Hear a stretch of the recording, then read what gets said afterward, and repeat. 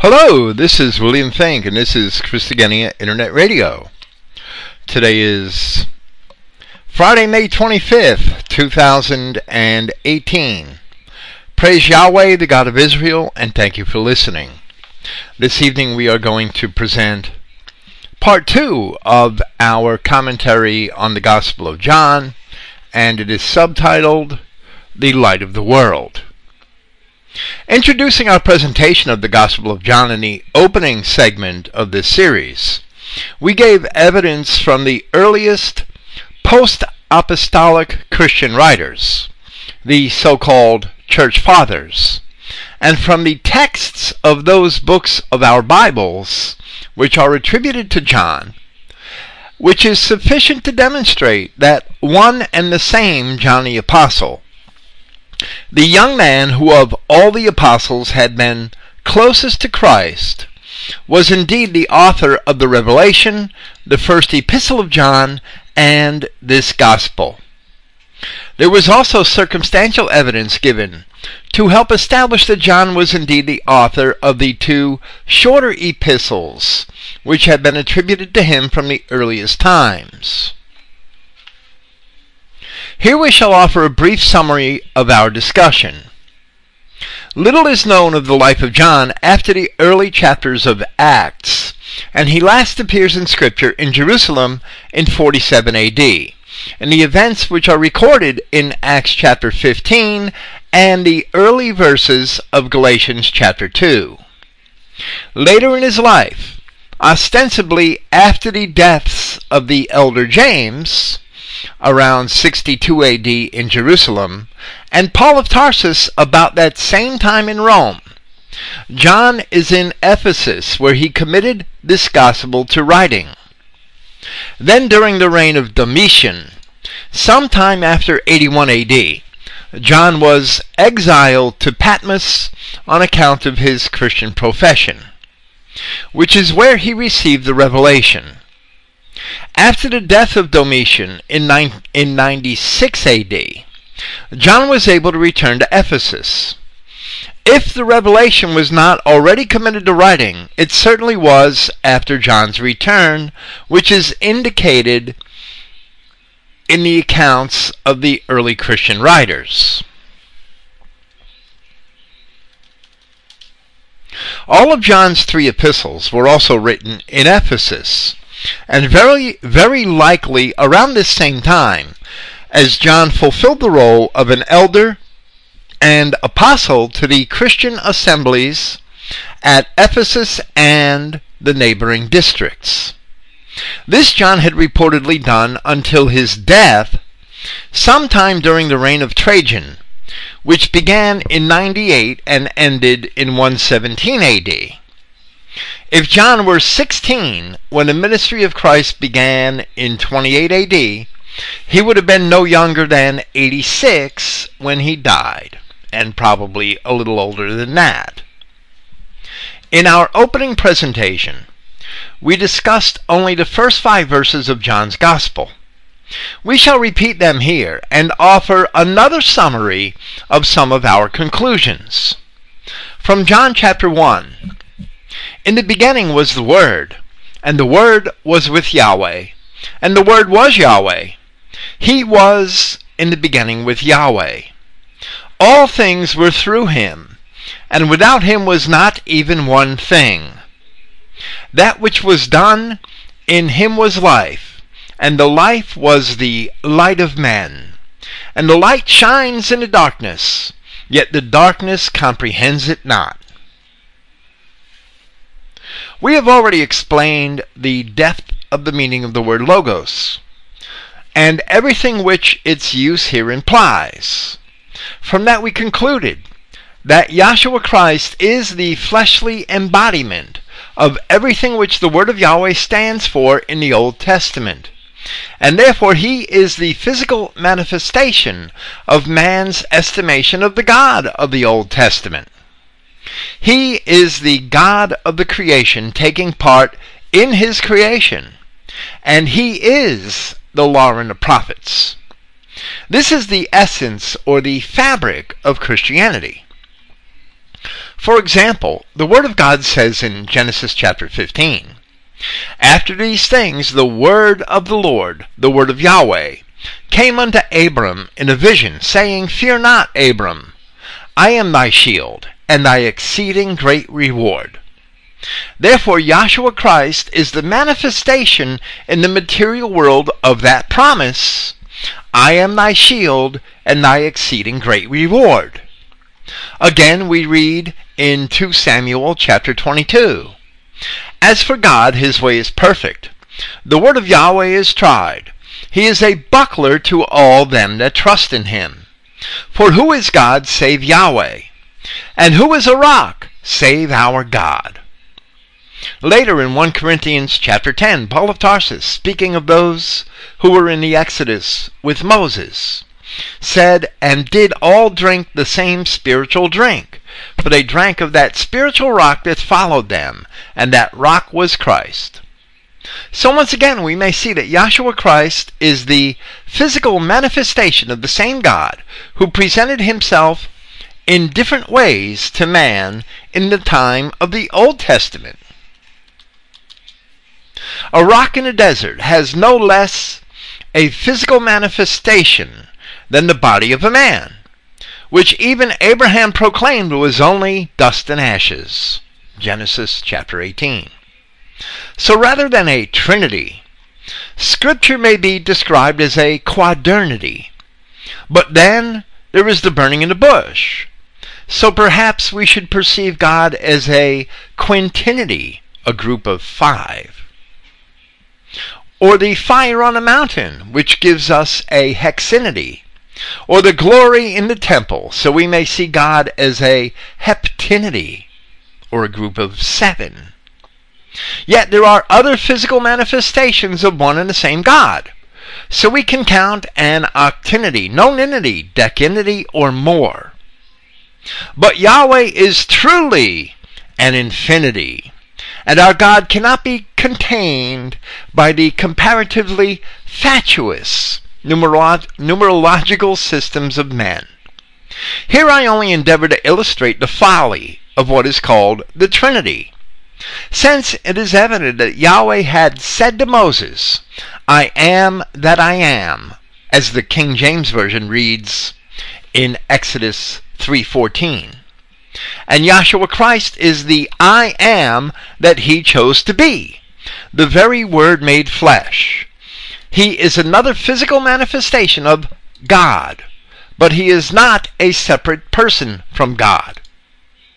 That Yahshua Christ is the fleshly incarnation of this same God is evident in many other ways in John and in the rest of the New Testament scriptures, such as the event where Thomas had realized that Yahshua had overcome death, and therefore he exclaimed, "My Lord and my God."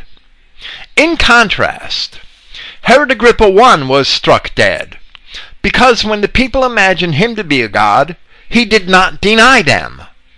So we read in Acts chapter 12, "And the people gave a shout, saying, It is the voice of a god," after Herod Agrippa I had spoken, "and not of a man. And immediately the angel of the Lord smote him, because he gave not God the glory, and he was eaten of worms, and gave up the ghost."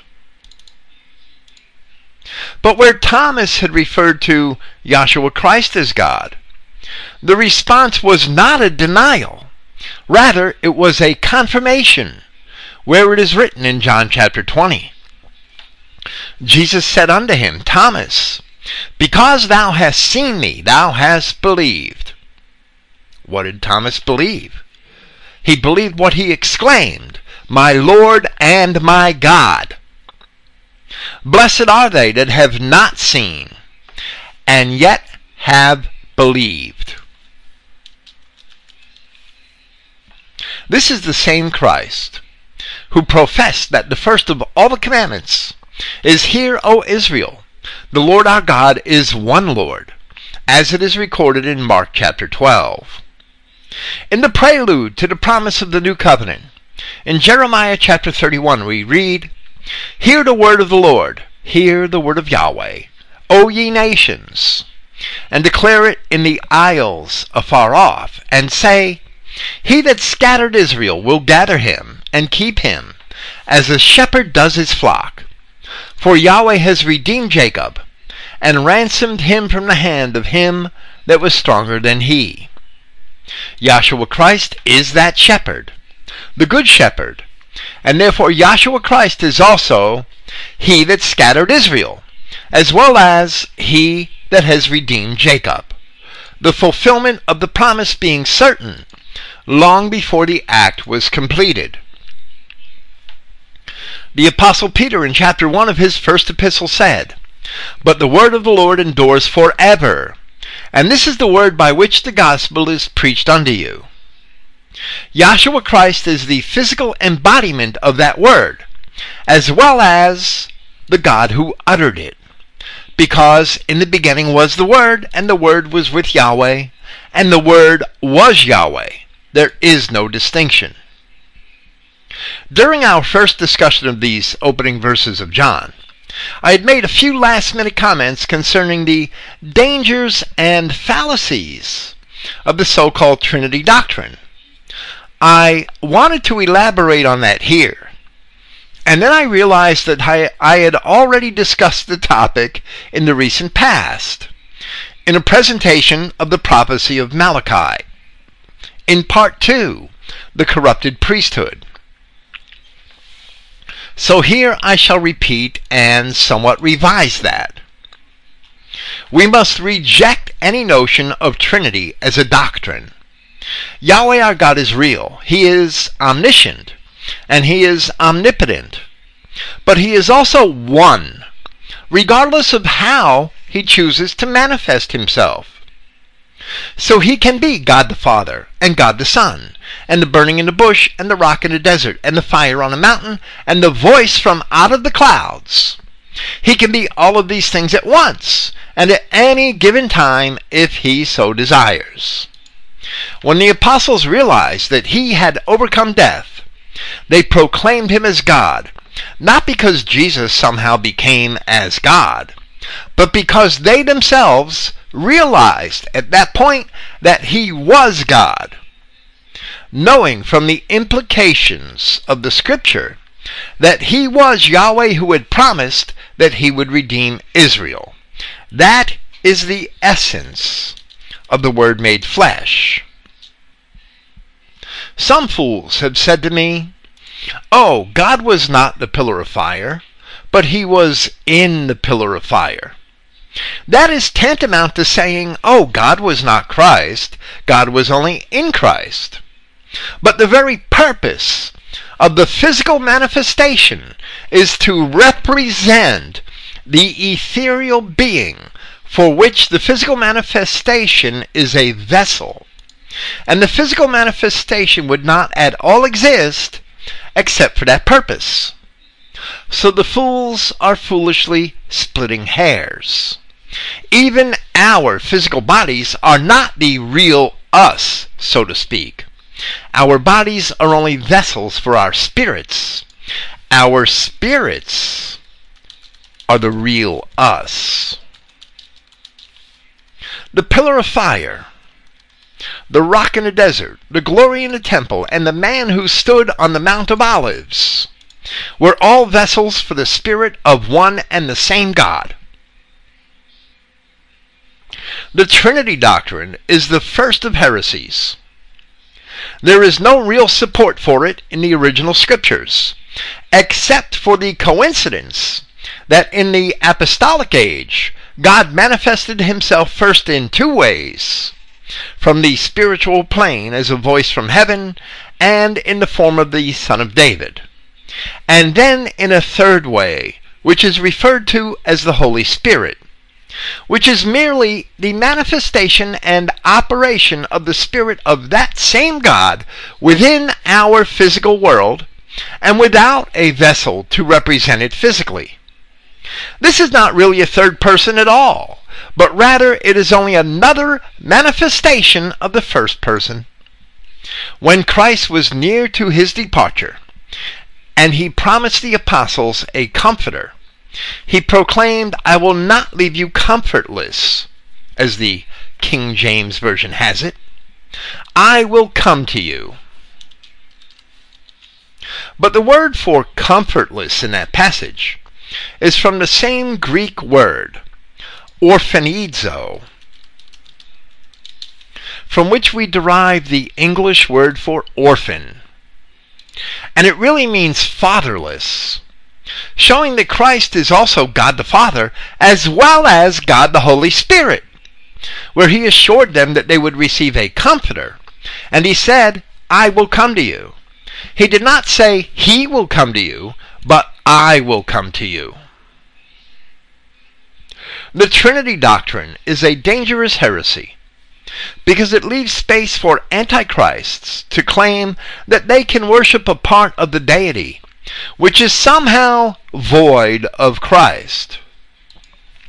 Therefore, Christians are deceived into imagining that Jews and Muslims and other antichrists ultimately have the same God, which is a lie and a deception. Therefore, the Trinity doctrine is really just a way to compromise with devils. The Antichrists themselves introduce this doctrine so that they can maintain a facade of legitimacy, but beneath the veneer there is every form of wickedness.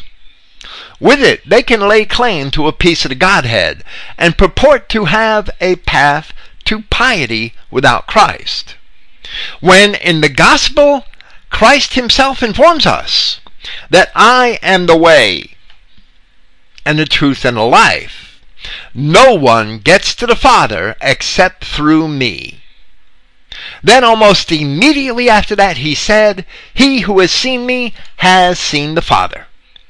So Christians must understand that Christ, being Yahweh God manifest in the flesh, there is no part of the deity which could possibly be void of Christ. One cannot read the word of that Old Testament God without imagining that those are the words of Christ, because he is that word made flesh. And one cannot read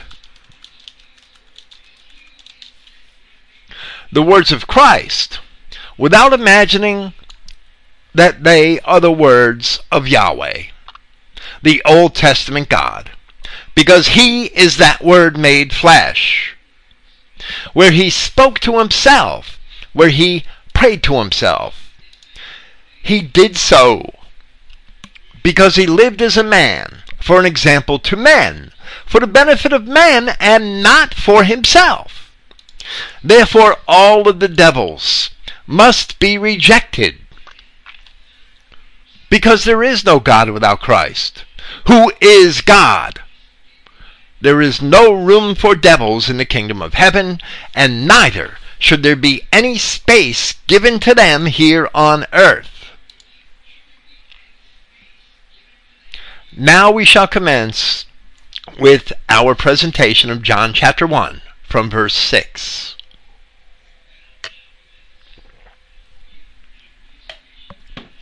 There was a man, we'll only cover another 5 verses this evening. There was a man, having been sent by Yahweh, whose name was Johannes, or John. He came for a witness, in order that he would testify concerning the light, that they all would believe through him. Now the phrase, whose name was Johannes, or John, is literally, in Greek, the name for him, Johannes. Or in some of the codices, the Sinaiticus and the Beze, the name for him was Johannes. There are a few variations among the ancient manuscripts in the first 14 verses of John's Gospel, and none of them are significant. There are very few variations in these first 14 verses. Of course, Johannes is the Greek form of the common name John. I chose to maintain Greek forms of the names throughout our translations, except in a few cases, such as for Noah or Abraham, or for God in Christ, where I use Hebrew forms generally. And I've already given my reasoning for that. But I have not yet fully explained my reasoning for maintaining the Greek forms of names. My thinking in this area was to bring an awareness of a separation of culture to the reader, since often modern readers fail to understand that the words expressed in the context of their original culture often do not mean what they mean to modern readers. So I thought that keeping the foreign forms of the names would help the reader understand that in some degree we are outsiders looking into a different world.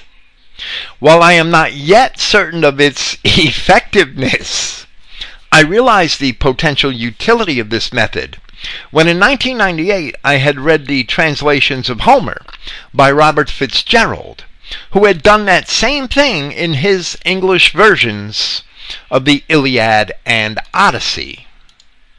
I forget what his explanation was for doing it.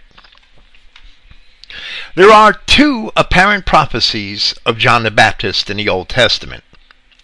The first is in Isaiah chapter 40. But this is a prophecy with an immediate fulfillment as well as a long-term fulfillment. Earlier in Isaiah and in the historical accounts in Kings and Chronicles, we see that Hezekiah, king of Judah, had taken ill, and that much of Judah had been carried into Assyrian captivity, and Jerusalem itself was threatened. So we read, comfort ye, my people, saith your God. This being Isaiah chapter 40 from verse 1. Speak ye comfortably to Jerusalem, and cry unto her, that her warfare is accomplished, that her iniquity is pardoned, for she has received of Yahweh's hand double for all her sins.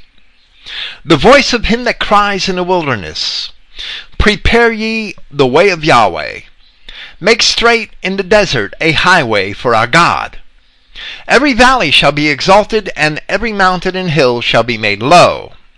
And the crooked shall be made straight, and the rough places plain.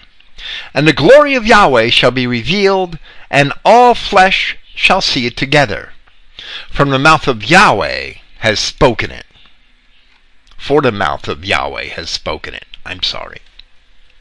In the immediate context, Jerusalem had a reprieve from the Assyrians, and a time of relative peace which lasted almost 100 years, until the earlier prophecy, just before this, of Isaiah chapter 39 was fulfilled with the Babylonian captivity. Isaiah himself was the voice which cried that message in the wilderness. However, throughout the surrounding chapters, there is also an overarching theme of salvation for Israel and Judah, in spite of the conquests of their enemies. And this prophecy also continues that theme. The true pardon for iniquity is in the person of Yahshua Christ. And John the Baptist was the prophetic fulfillment of the voice crying in the wilderness. In that regard, we read a little further on in the same chapter, behold, Yahweh God will come with a strong hand, and his arm shall rule for him. Behold, his reward is with him, and his work with him. He shall feed his flock like a shepherd. He shall gather the lambs with his arm, and carry them in his bosom, and shall gently lead those that are with young. So in Matthew chapter 3, it is explained that John the Baptist is indeed the subject of the prophecy of Isaiah chapter 40, where the apostle wrote, in those days came John the Baptist, preaching in the wilderness of Judea, and saying, repent ye, for the kingdom of heaven is at hand. For this is he that was spoken of by the prophet Esaias, or Isaiah, saying, the voice of one crying in the wilderness, prepare ye the way of the Lord, make his path straight. The connection of John the Baptist to this prophecy in Isaiah was also made very clearly in Luke chapter 3. There are many scoffers who often claim that the apostles of Christ took passages of prophecy out of context in order to apply them to Christ. That is certainly not true, because the scoffers fail to see, and in fact cannot see, the aspects of prophecy which clearly have a dual meaning, which in our recent presentations of Zechariah we described as a near vision and a far vision. The second significant prophecy of John the Baptist is more explicit and is found in Malachi chapter 3. Behold, I will send my messenger, and he shall prepare the way before me. And the Lord whom ye seek shall suddenly come to his temple, even the messenger of the covenant, whom ye delight in. Behold, he shall come, saith Yahweh of hosts. But who may abide at the day of his coming? And who shall stand when he appears?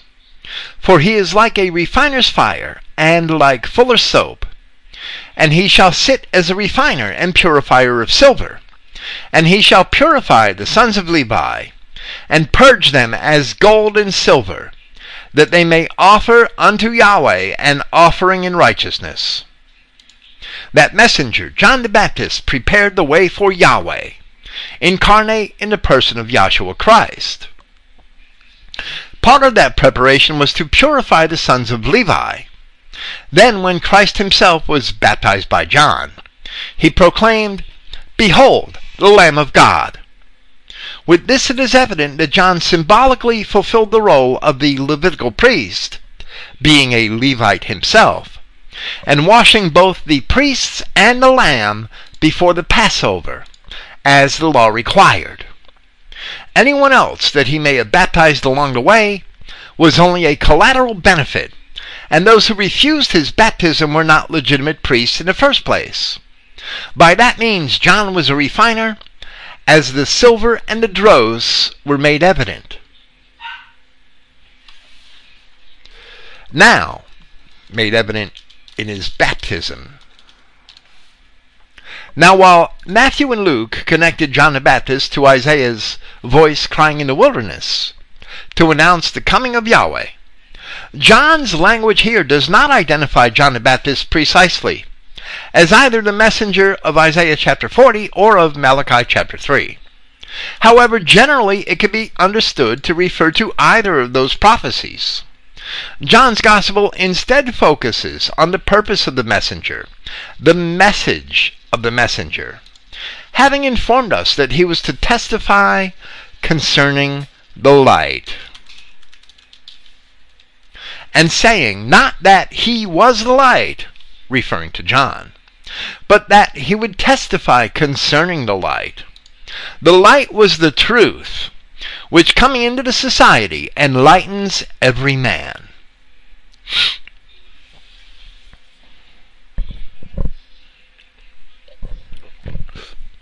This is, of course, the same light which John described in verse 5, where he said, And the light shines in darkness, yet the darkness comprehends it not.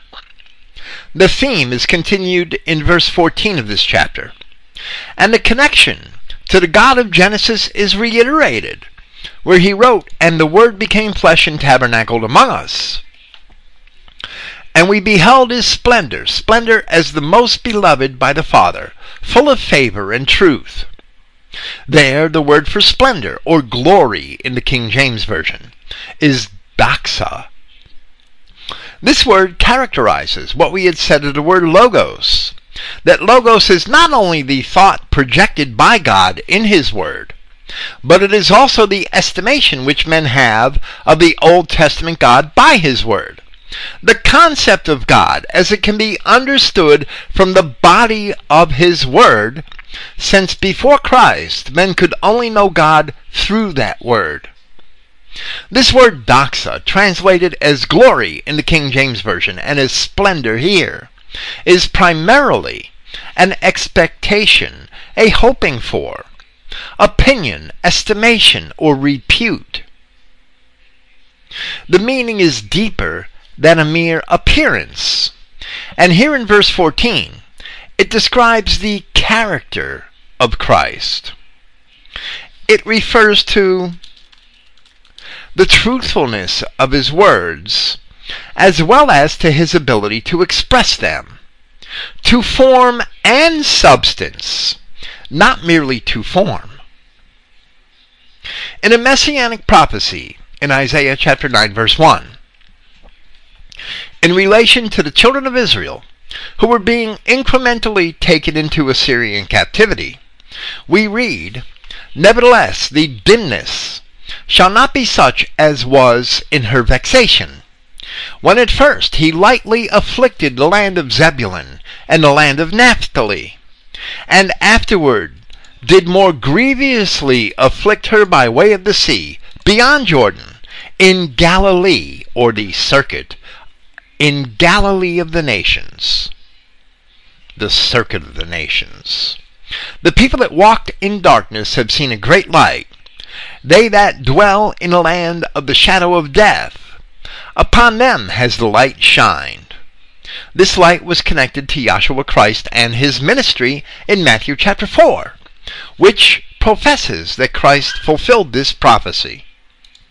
In Psalm 43, in a plea to Yahweh, we read, "O send out thy light and thy truth, let them lead me, let them bring me unto thy holy hill, and to thy tabernacles." In Psalm 119, verse 105, "Thy word is a lamp unto my feet, and a light unto my path." The Septuagint has law rather than word. Christ is that word made flesh.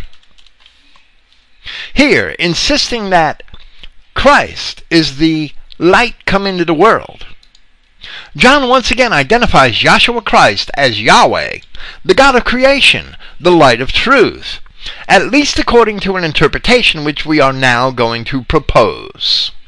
Oh, people aren't going to like this, I'm certain. The fundamentalists among us. In Genesis chapter 1, we read, "And God said, let there be light, and there was light." But physical light cannot exist unless something burns energy in order to generate it. This was upon an earth which was without form and void, and the creation of the sun and moon are yet to be described. They don't happen for another 3 days, in day 4. The light of day and the darkness of night preceded them, and therefore they are still only concepts, rather than actual physical manifestations, as it is only the first day, and there is no sun until the 4th day. So we believe that this aspect of the creation in Genesis, the creation account in Genesis, is actually describing the order of an important concept, that before anything else existed on earth or in the heavens, light and darkness are distinguished as what emanates from God and what is not of God. Darkness is not of God. So we read, "And God saw the light, that it was good. And God divided the light from the darkness. And God called the light day, and the darkness night." The light makes manifest the darkness. We don't understand darkness without light. That's why I say darkness is not of God, but darkness is inevitable when light is created. Just like sin becomes inevitable when law is created by God.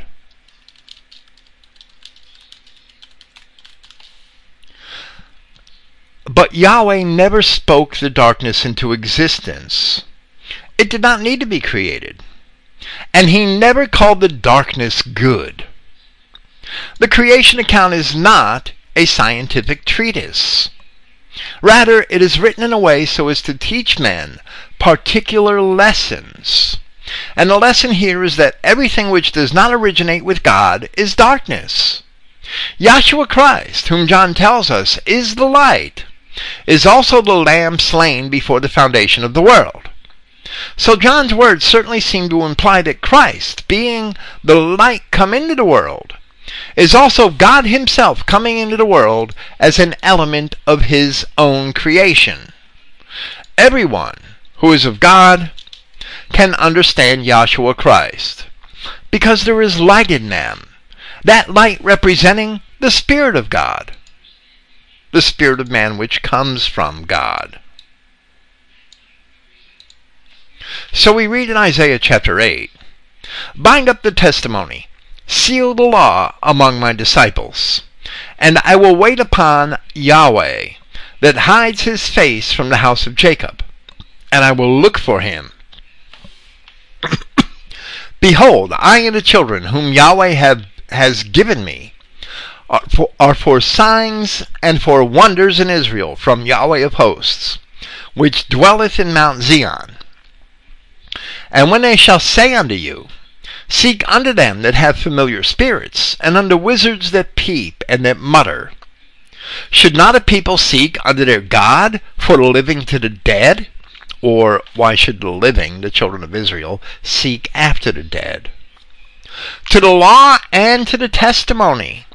If they speak not according to this word," referring to the law and the testimony, "it is because there is no light in them." Later in his first epistle, John writes in the opening chapter, "If we say that we have fellowship with him and walk in darkness, we lie, and do not the truth. But if we walk in the light, as he is in the light, we have fellowship one with another, and the blood of Jesus Christ his Son cleanses us from all sin." Likewise, in another messianic prophecy found in Isaiah chapter 42, we read a promise from Yahweh in regard to the scattered children of Israel. "And I will bring the blind by a way that they knew not. I will lead them in paths that they have not known. I will make darkness light before them, and crooked things straight. These things will I do unto them, and not forsake them." The children of Israel, who had fallen into the idolatry of the accursed people around them, were described as being in darkness.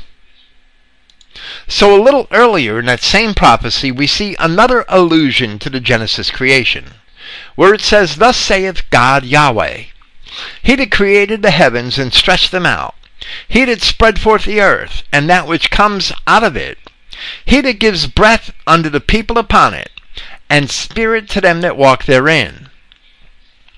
I Yahweh have called thee in righteousness, and will hold thine hand, and will keep thee, and give thee for a covenant of the people, for a light of the nations, to open the blind eyes, to bring out the prisoners from the prison, and them that sit in darkness out of the prison house. I am Yahweh, that is my name, and my glory will I not give to another, neither my praise to graven images." The Word of God represents the light, the first word spoken by God in Scripture, called light into existence. And Christ, being that Word made flesh, is the light come into the world. But here John wrote, "The light was the truth, which coming into the society enlightens every man." Yahshua Christ, the light coming into the society, enlightens every man. In him the darkness is made light before the children of Israel. But not all presumed men can accept Yahshua Christ. And that brings us back to our theory. Those which are from God can maintain the Word of God, and those who cannot keep the Word of God do not have the Spirit of God in them. Therefore they cannot be from God. And according to John, we can deduce that they cannot properly be men, because the light enlightens every man. The light reveals what every man is made of, and it is made evident by Christ himself that there are men planted by himself, the wheat, which are the sons of God, and there are men who are spurious,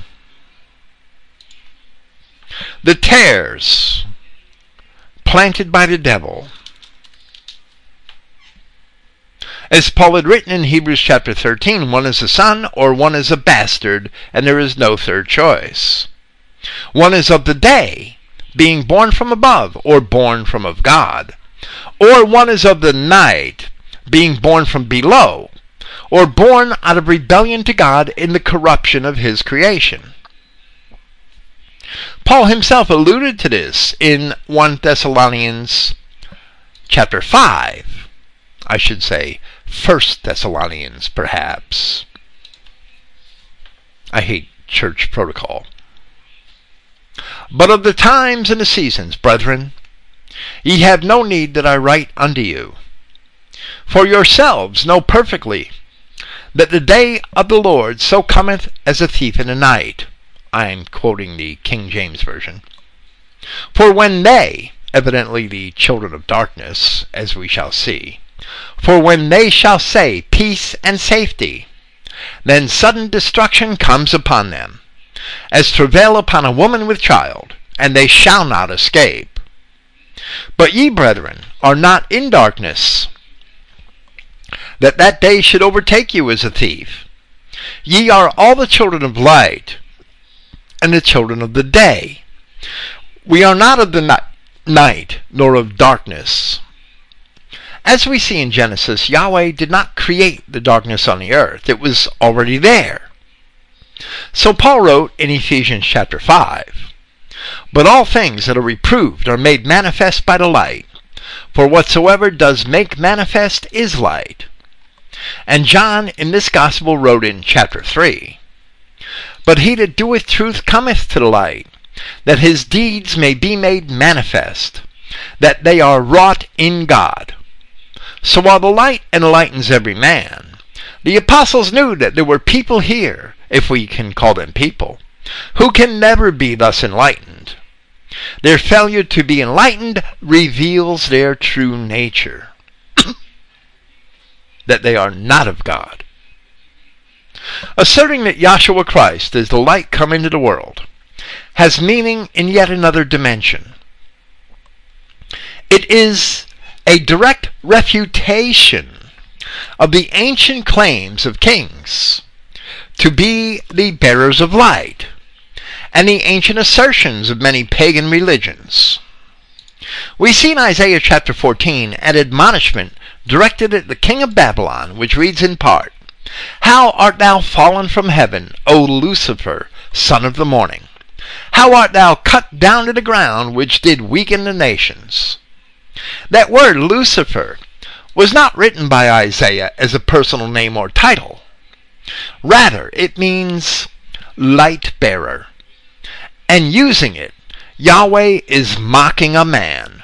He's mocking him, the king who thought that he was the light of the world, that he could be his God. In ancient times, the kings of the nations believed themselves to be the light of their respective worlds, or their particular societies. Therefore, they esteemed themselves to be the incarnation of the sun on earth. This is evident in Hittite inscriptions, presented in ancient Near Eastern texts relating to the Old Testament, a collection of inscriptions edited by James B. Pritchard and published in its third edition in 1969 at Princeton University Press. I will refer to it as simply Ancient Near Eastern Texts from here on out. On page 203 there is a treaty between the Hittite king Mursilis and Dupi-Tesheb, king of the Amorites. The treaty opens with the following lines. These are the words of the sun, Mursilis, the great king, the king of the Hatti land, the Hittite land, the valiant, the favorite of the storm god, the son of Supi-Luliumas, or something like that, Supi-Luliumas, believe it or not, the great king, the king of the Hatti land, the valiant, Supi Luliumas was the name of Merciless's father. A footnote by the translator says, "Son" is the title with which the Hittite king is addressed. The Hittite kings, and that's the end of our note, the Hittite kings thought that they became gods when they died. So further on, speaking of a rebellious subject king, Mursalis said, "When my father, Suppiluliumas, when my father became god, and I seated myself on the throne of my father, Osiris being the rebellious king, Osiris behaved toward me just as he had behaved towards my father." Now later on page 204, in a clause regarding future relations, we read again, "As I, the son, am loyal toward you," toward the same king of the Amorites, Dupi-Teseb, "do you extend military help to the son and the Hatti land," meaning the land of the Hittites. "If an evil rumor originates in the Hatti land that someone is to rise in revolt against the son," the king of the Hittites referring to himself as the son, "and you hear it, leave with your foot soldiers and your charioteers and go immediately to the aid of the king of the Hatti land," or the son. On other Hittite inscriptions, on pages 210 and 211 of ancient Near Eastern texts, are preserved letters of instructions from the Hittite king to the commanders of the border guards regarding the pagan temples situated in the various towns. They are commanded to make an inventory of the gods' utensils and send it before the sun, or to submit the inventory report to the king himself. Then further on, concerning matters for judgment, "If anyone brings suit by means of a sealed brief, the commander of the border guard shall judge it according to the law and set it right. If the case is too much, he shall send it before the sun," meaning that the king himself would hear cases involving great amounts. In another context, in a chapter containing Sumero-Akkadian hymns and prayers, presented in ancient Near Eastern texts on page 389, there is a line referring to the enemy of the king, and an accompanying footnote says, "The word translated king literally means son, and is fundamentally the same word as the name of the sun god. In this case, the scribe has indicated by a phonetic complement that the word is to be read Samsi." In other words, not as a title for the sun god, but as a word for the sun, which refers to the king. Elsewhere in the text, he writes the name of the sun god consistently without a phonetic complement, even when it is grammatically in the genitive case. It is probable, then, that the sun god is not meant here.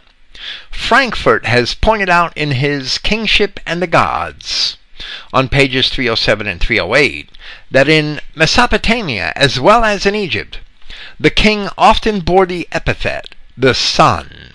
Such an interpretation of the text fits in well here, within the general context, meaning in these Sumero-Akkadian hymns.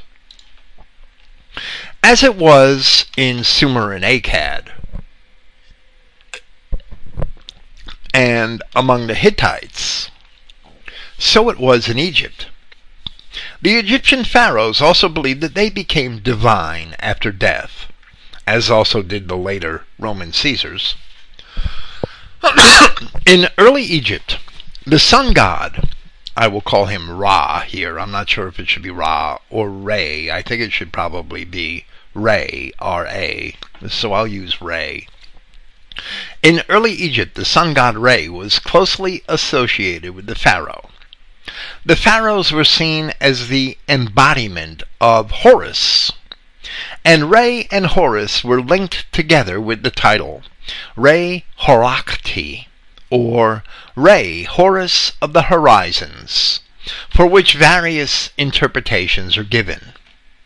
From the 5th dynasty, the pharaoh was referred to as the son of Re, and the name of Re was a part of the throne name of every king thereafter. As Egypt became an empire, composite gods, Amun-Re and Atum-Re, emerged, and the concept of a creator god was fused with the concept of a sun god. Not long after the time of the Exodus, Pharaoh Amenhotep III gave himself the epithet Aten-Tien, which means the dazzling sun disk. Returning to ancient Babylon, from a time which is far earlier than that of Isaiah, we see in a chapter of ancient Near Eastern texts titled Laws from Mesopotamia and Asia Minor, on page 165, a portion of the Code of Hammurabi, which makes the following boast. The king, who made the name of Inanna glorious in Nineveh, in Amishmash, the devout one, who prays fervently to the great gods, the descendant of Sumu-Lael, the powerful son and heir of Sin-Muballit, the ancient seat of royalty, the powerful king, the son of Babylon. This is Hammurabi describing himself in all of these epithets. The sun, S-U-N, the son of Babylon, who causes light to go forth over the lands of Sumer and Akkad. This is about 1900 BC, right around the time of Abraham and Isaac. The king who has made the 4 quarters of the world subservient. The favorite of Inanna am I. When Marduk commissioned me to guide the people aright, to direct the land, I established law and justice in the language of the land, thereby promoting the welfare of the people. That was perhaps 1,200 years before Isaiah addressed the king of Babylon as Lucifer,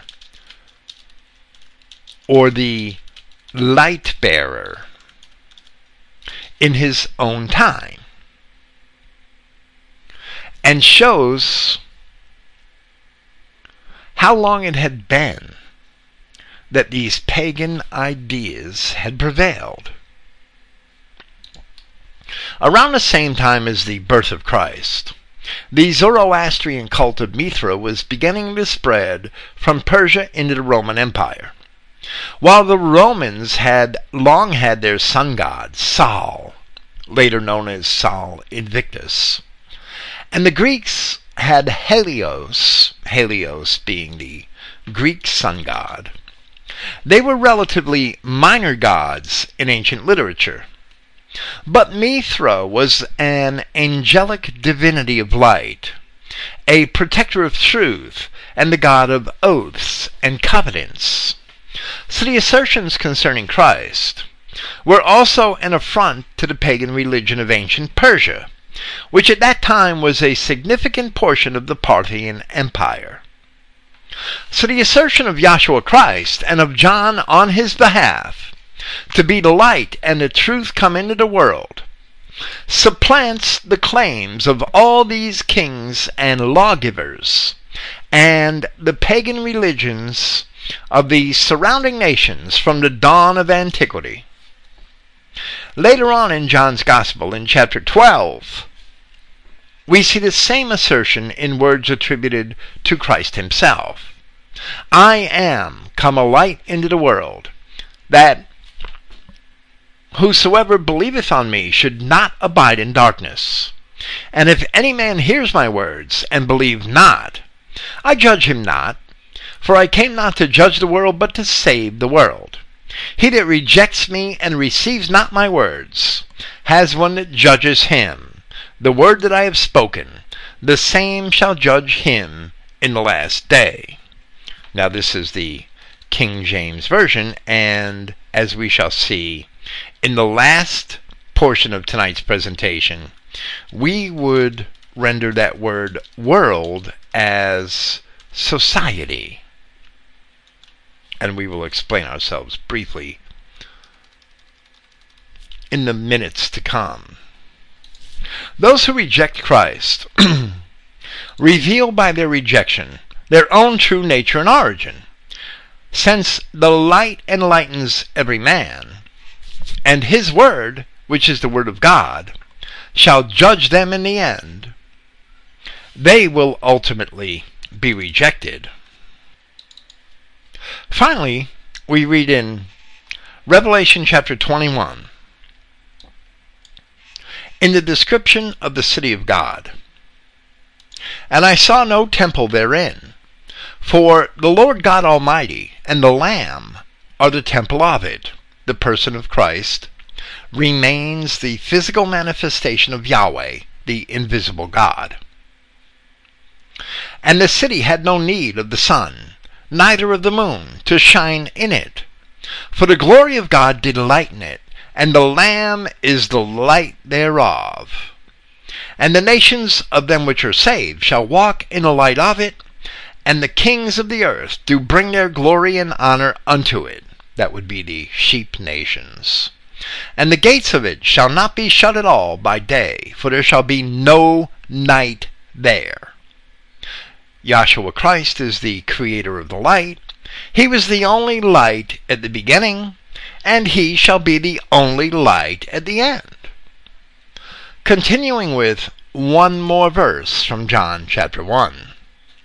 "He was in the society, and the society came to be through him.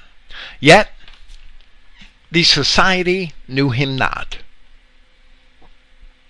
The King James Version has this passage to read, "He was in the world, and the world was made by him, and the world knew him not." So here we must ask, what is the world?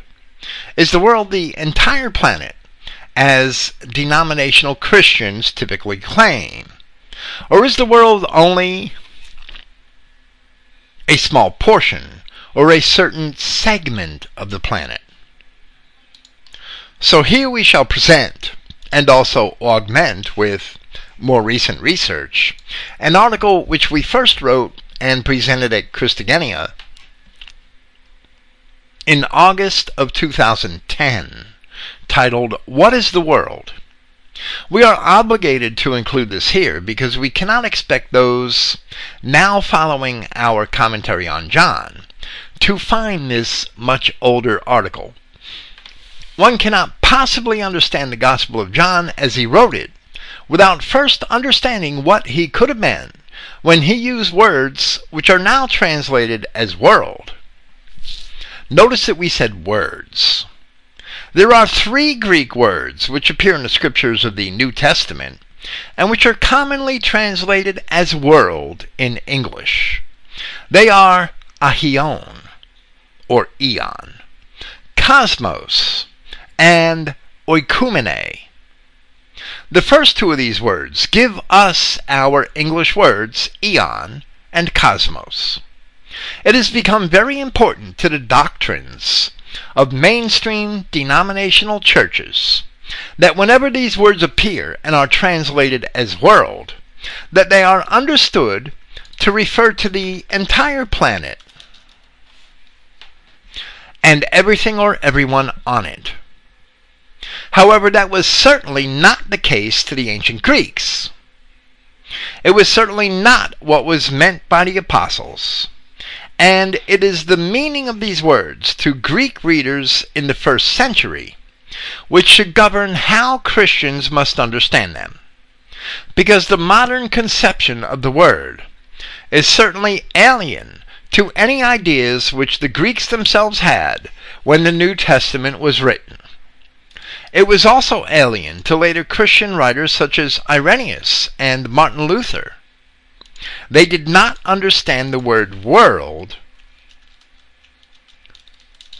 to mean the whole planet. Irenaeus in 180 AD and Martin Luther in 1543 AD did not understand the word world to refer to the whole planet. First, each of these three words, often translated as world, shall be discussed. Unless otherwise noted, the definitions are all from Liddell and Scott's Greek-English lexicon. The first word, aion, or eon, is a period of existence, one's lifetime, life, an age, a generation, a long space of time, a definite space of time, an era, epoch, or period. Hence, its usage in plural. Eis tous aionas means forever. The related word, aionios, is lasting for an age. Hence its usage in plural. The related word aionios, my eyes jumped up a space, is lasting for an age, everlasting, or eternal. According to Strong's Concordance, these words were rendered world, or worlds, a total of 42 times in the King James Version of the Bible. While the word world has meanings which transcend its ordinary spatial sense, and, as we shall see below, the original meaning of the term was indeed temporal and not spatial, the general perception of the words meaning today, the word world, is certainly spatial and not temporal. Rendering aion and aionios, which always have a temporal sense in Greek, meaning they always refer to time. Rendering them as world, which today is most often perceived with a spatial sense in English, can create serious misconceptions in the interpretation of Scripture. The next word, and the word which appears 3 times in this passage of John chapter 1 verse 10, is cosmos, which appears approximately 182 times in the New Testament. According to account of the verses in Moulton Gedden's Concordance to the Greek Testament that I did 15 years ago when I first wrote this, about 85% of those occurrences are in the writings of John and Paul.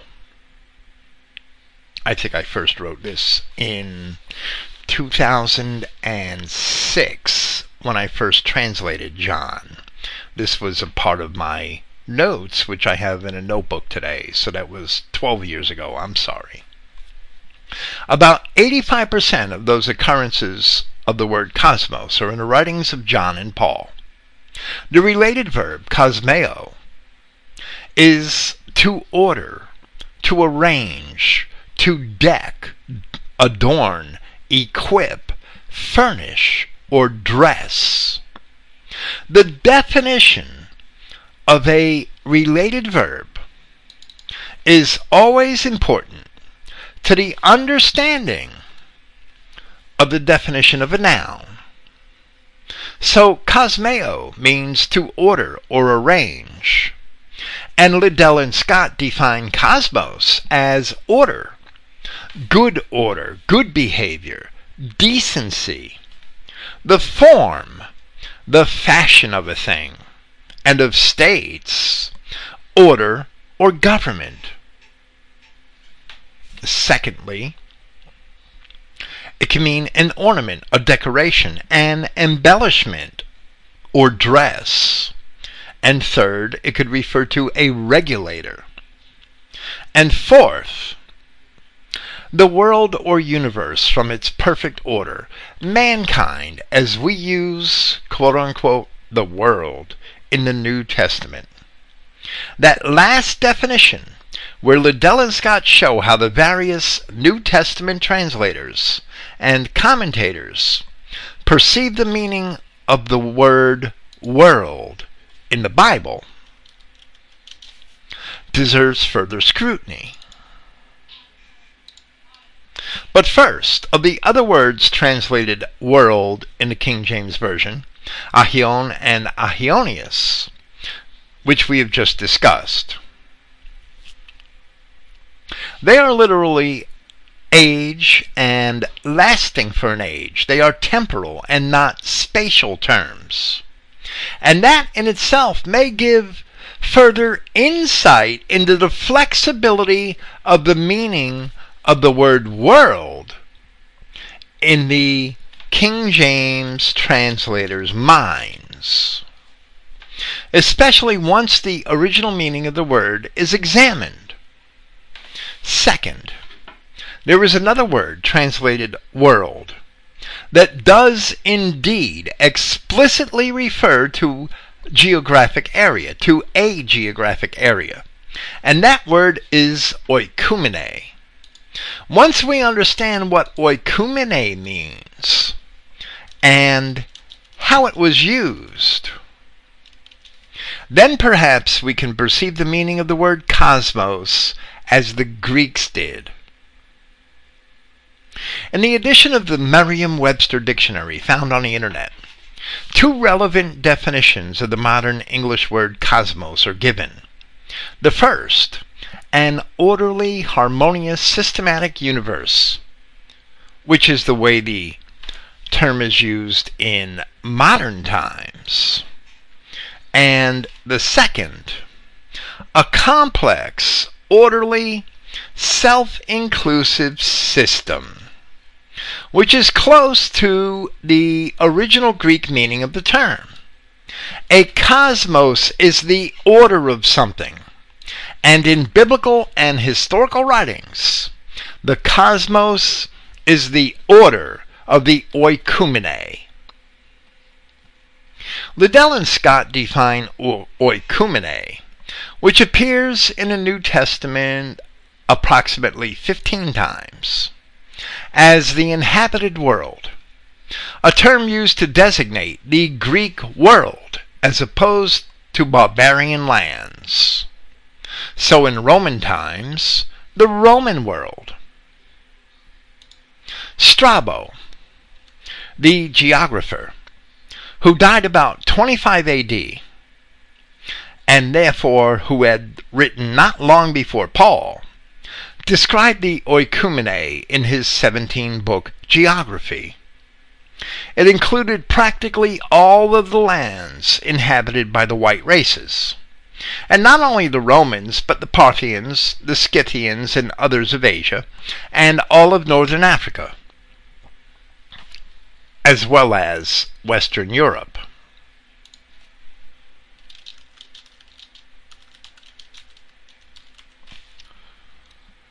Diodorus Siculus, writing about 40 BC, perhaps 100 years before Paul, referred to the lands about India as the limits of the inhabited world, using that same word, oikumene, in his Library of History, Book 1, Chapter 19, Paragraph 7. This was the oikumene, the physical world which the race of Adam inhabited, which is referred to in Deuteronomy 32:8 and Acts chapter 17, verse 26. The physical world, in spite of the fact that Strabo, Diodorus, and others who used the term knew very well of the lands inhabited by alien tribes in places such as Africa to the south and India or China to the east, which were not considered a part of the oikumene, nor could they be included in their perception of the cosmos. In Luke chapter 2, we see the same use of the word oikumene, where it is translated as world, and it says, "And it came to pass in those days, that there went out a decree from Caesar Augustus, that all the world should be taxed." So, all the world, to Luke, was the land ruled over by Caesar Augustus, which he had the authority and the ability to tax. And that was actually only a very small portion of the planet. So the following is from Strabo of Cappadocia, the famous Greek geographer who died in 25 AD. So he wrote this not long before the ministry of Christ began. And he wrote it in defense of the importance of the study of geography. And he said, "And that other argument, it seems to me, is adduced with a special force in reference to present-day conditions, namely that the greater part of geography subserves the needs of states. For the scene of the activities of states is land and sea, the dwelling place of man," and that's that word oikumene. "The scene is small when the activities are of small importance, and large when they are of large importance. And the largest is the scene that embraces all the rest, which we call by the special name of the inhabited world, or oikumene. And this, therefore, would be the scene of activities of the largest importance. Moreover, the greatest generals are without exception men who are able to hold sway over land and sea, and to unite nations and cities under one government and political administration. It is therefore plain that geography as a whole has a direct bearing upon the activities of commanders, for it describes continents and seas, not only the sea inside the limits of the whole inhabited world, or oikumene, but also those outside these limits. And the description which geography gives is of importance to these men who are concerned as to whether this or that is so or otherwise, and whether known or unknown, for thus they can manage their affairs in a more satisfactory manner.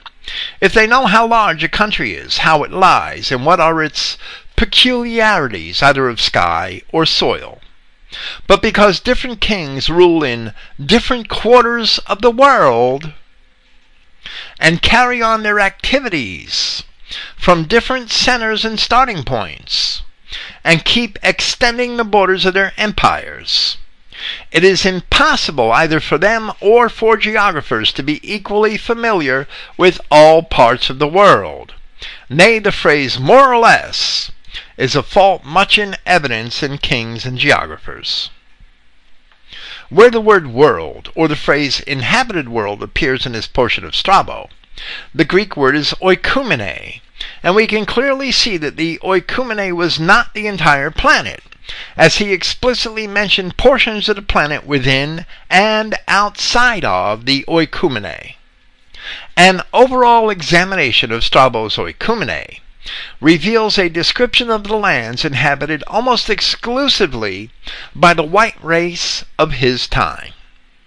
In this manner, Luke used the same word to describe only that portion which Caesar had the power to tax.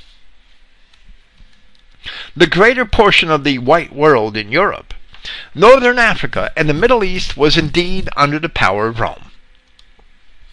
It should be quite evident that if the oikumene was the portion of the physical world inhabited by the Adamic man, the white man, then the cosmos described the order, decorum, and arrangement of that oikumene. While the oikumene was the physical world, the cosmos was its society and its embellishment or arrangement.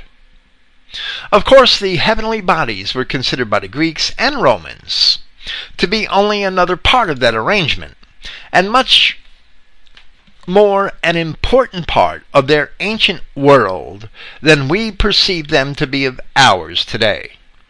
The ancients actually used the heavenly bodies to keep track of the times and the seasons, to govern their lives in areas such as travel and agriculture. But that was only a small part of the cosmos. The sum total of the ancient concept of cosmos can only be described by us in one word: as society. And that is the way in which we translated it in the Christogenea New Testament. Support for this idea that cosmos is society is found in the May-June 2004 issue of Archaeology Odyssey. On page 26, in an article entitled "Is Homer Historical?" by one Gregory Nagy. And while I can't agree with all of the author's opinions concerning Homer and his writings, the definition of cosmos found in the article on page 31 is a good one, where he explains that to the Spartans, the cosmos was the sum total of their government and their social order, their society. There Nagy specifically stated that the cosmos also referred to the social order of Sparta as idealized by the Spartans, the cosmos, as it were, of their society. Just as we have seen in ancient Near Eastern texts, an assertion by the ancient king of Babylon, the lawgiver Hammurabi, that he was the king who has made the four quarters of the world subservient. Since four quarters are a whole, did Hammurabi live over the entire planet? Did he, rule over the entire planet?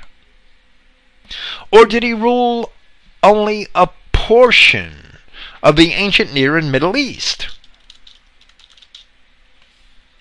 It is plainly evident in history that he only ruled over a small portion of the planet. But to him, that small portion was all four quarters of his world. And he was the sun, of course, S-U-N.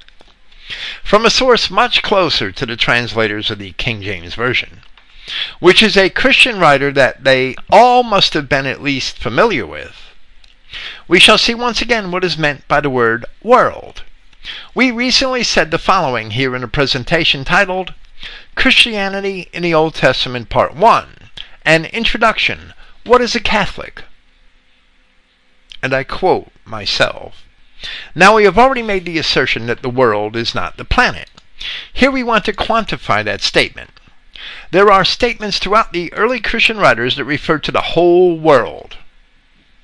For instance, Irenaeus, in Against Heresies, Book 1, Chapter 9, makes the remark that the universal church, moreover, through the whole world, has received this tradition from the apostles.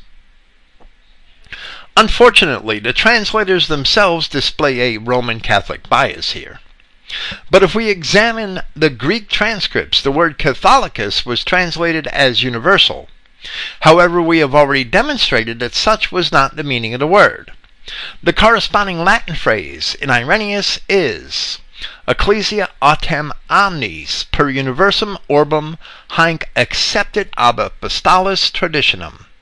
The English translation here is deceptive, as universum is an adjective modifying orbum, or world, but definitely not ecclesia, or church. Literally, it should say, in regard to what had preceded, that the whole assembly throughout the entire world received this from apostolic tradition. This one example among many helps to establish that the world of Irenaeus was not the entire planet. In his time, Christians were not spread all over the planet, but only within the white European world. The world of Irenaeus was the Roman world and not the entire planet. But nevertheless, to Luther, the whole world was not the entire planet. This is evident where Luther mentions the world. In chapter 13 upon the Jews and their lies. There he wrote, and this is only 70-something years before the King James Version was translated.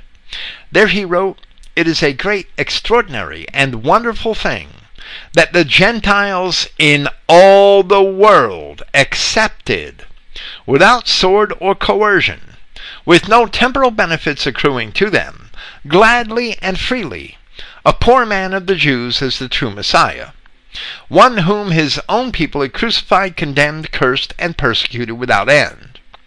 Now there are thorns in this statement also. Luther was most likely confused and thought that Jesus was a Jew because he learned much of his Christianity from converso Jews.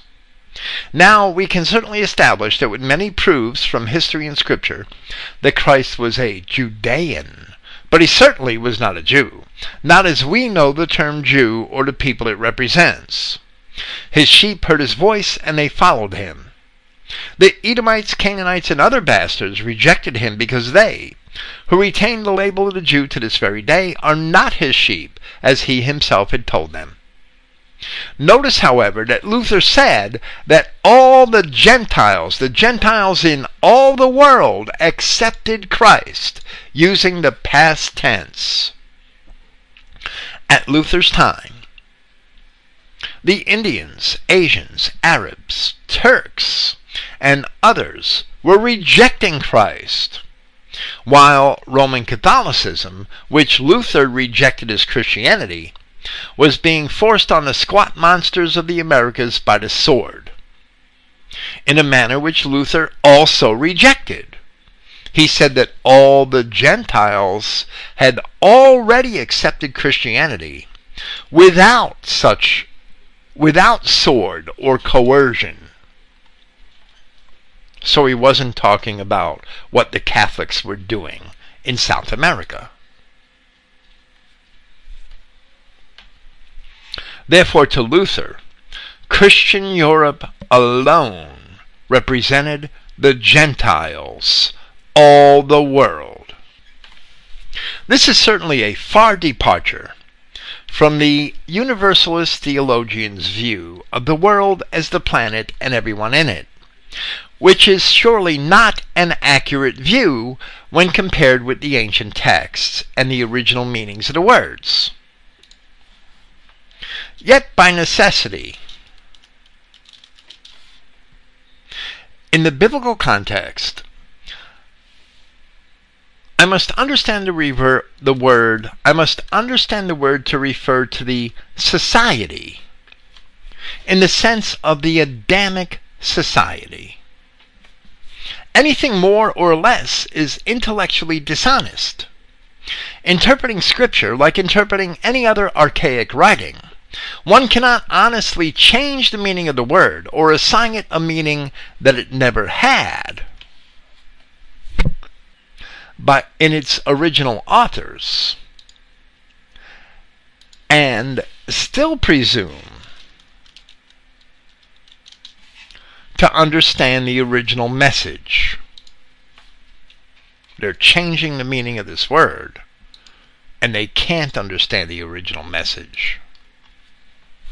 Now, to take all of this a step further, it may very well be that the way in which the King James Version translators understood the word world is itself quite different than how we understand it today. If we investigate the word world in the American Heritage College Dictionary in the 3rd edition, we find that it is derived from an Old and Middle English word, weorold, W-E-O-R-O-L-D,